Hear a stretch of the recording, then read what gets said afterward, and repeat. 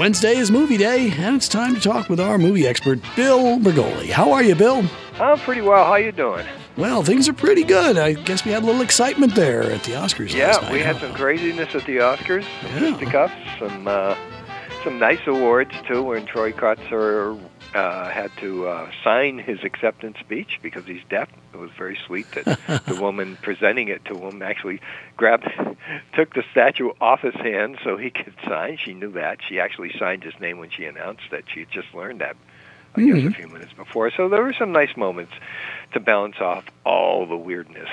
Well, there was a lot of weirdness. And it's usually an ego fest anyway. Yeah, it certainly was. They were everywhere that night. And more than enough people were kicked off. So, and people were also upset that in the in memoriam segment they left off Bob Saget, people like that. Ed Asner wasn't on there, and he'd made films. So yeah, it's just a show of egos for certain people. Yeah, and business keeps going because last weekend, The Lost City, a good old-fashioned Sandra Bullock rom-com, was number one. 31 million, making everybody happy. And what made them even happier is that it brought in some people who weren't going to the movies up until now. 56% of its audience was female. Yeah. And women haven't been showing up, and 47% were over 35. Yeah, the rom-com demographic.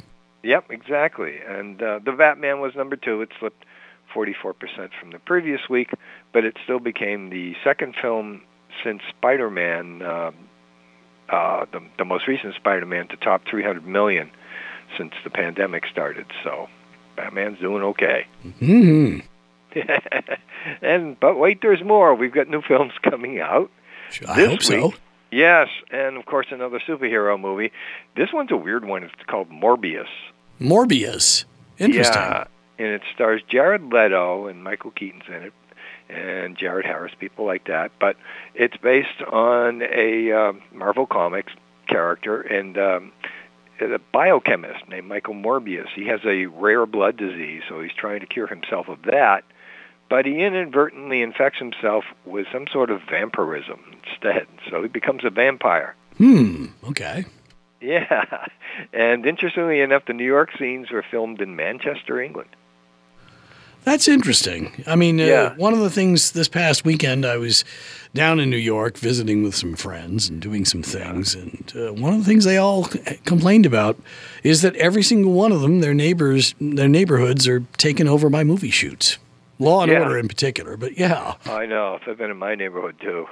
Yeah, and they're tired of it, even though it doesn't really bring them anything. No, and they take up a lot of parking with their big trucks, and parking is already taken up because a lot of the restaurants were allowed to build little outdoor sheds. Yeah, that's another thing. Come down yet? Yeah, that's another thing they're complaining about. Yeah. Yeah. So between the two things, nobody can park here anymore. So yeah. Film crews, there have been times when people have gone and blown whistles and made noise to mess up the film crews. They haven't reached that point yet, but they will eventually. I actually had a friend who she worked nights, and this shows you how long ago it was. Sex in the City was still being filmed, and they were filming on her stoop of the building she was in. And she almost poured a pan of water down on Sarah Jessica Parker. Sarah Jessica Parker. There we go. Yeah, so some people would have paid to see that. Yeah. I said you should have done it. Well, anyway, back to the movies coming out. We've got something called The Contractor with Chris Pine and Gillian Jacobs and Ben Foster and Kiefer Sutherland, and 10 young men, and it's about a discharged U.S. Special Forces sergeant who his unit got into trouble, and they let him honorably be discharged, but he gets no insurance or any benefits, veterans benefits. So he joins a private contracting organization, kind of like Blackwater. Basically, they're mercenaries, and and in this they filmed it in Romania, but they're in some sort of foreign country, and they think they're working for the U.S. government, sort of, but then they find out, no, we're just working for another corporation. So we've got that, and that'll be in theaters, and coming up on Netflix is a funny one called The Bubble. Oh, what's that about?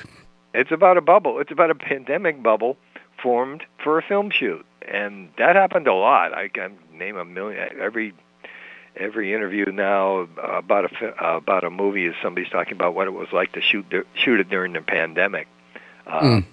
Don't Look Up was like that. They had special pandemic crews to make sure everybody behaved themselves. Well, now the director Judd Apatow, who did Knocked Up and films like that, has put together Karen Gillan, who had been in some superhero movies, and Leslie Mann and Iris Apatow, his daughter, and a bunch of other people. And this is about a group of actors and actresses stuck inside a pandemic bubble trying to shoot a film called Cliff Beast 6. And and people are throwing up in the middle of doing wire work and that sort of stuff. You see a lot of actors cracking jokes in front of green screens and pretending that dinosaurs are attacking them, which happens in the film within the film. So it looks weird, and it's going to be on Netflix. Okay. Yeah, kind of showbiz making fun of itself, because I'm sure there are some very strange moments when they're all shooting in a pandemic bubble. Yeah, it's got to be. Yeah. Then we have a sort of a post-apocalyptic movie called Night Raiders. Amanda Plummer's in it, and some other people whom I haven't heard of. And it's about a mother who joins an underground band of vigilantes who are trying to rescue. She's trying to rescue her daughter from this state-run institution. All the kids are, or a lot of the kids who don't happen to be rich, are kind of forced to be soldiers. Yeah. And to fight this post-apocalyptic government's wars. And Taika Waititi's involved. Now, he did A Rabbit, and he's kind of a comedy now on HBO Max called Our Flag Means Death, about pirates. And he's involved in this, so there's some hope for that. And then there's a family movie coming up on HBO Max called Bree's Bake Off Challenge. Okay. It's an interesting take on the kids competing. Usually, it'll be some kid in her high school basketball game or trying to get to the prom. This is about a girl named Bree who wants to win her school's Spring Bake-Off Challenge. Okay. Her confidence is an all-time low, and her arch nemesis named Vanessa does everything she can to slim Bree's chances, but Bree has a best friend named Millie who helps her, and her family does as well. So that's a family film on HBO Max, Bree's Bake Off Challenge.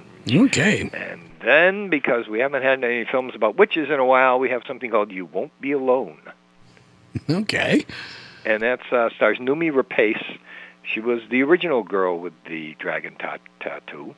And this takes place in an isolated mountain village in 19th century Macedonia. Yeah, like that for that's an exotic setting. Yeah, and a young girl's kidnapped, and then she's transformed into a witch by an ancient spirit, and she decides to now that she's a witch, she decides to find out what it would have been like to live a normal life. So she inhabits the body of a dead villager girl. So that's going to be weird, and that'll be in theaters. And again, it's called You Won't Be Alone. Okay, that's likely to be true. Yeah. Yeah, we'll see. Yeah. Might be alone if you go to watch it in the theater, but we'll see. Yes, we will. And we'll look forward to more great movies next week, Bill. Oh, yeah, they're coming, don't worry. Great.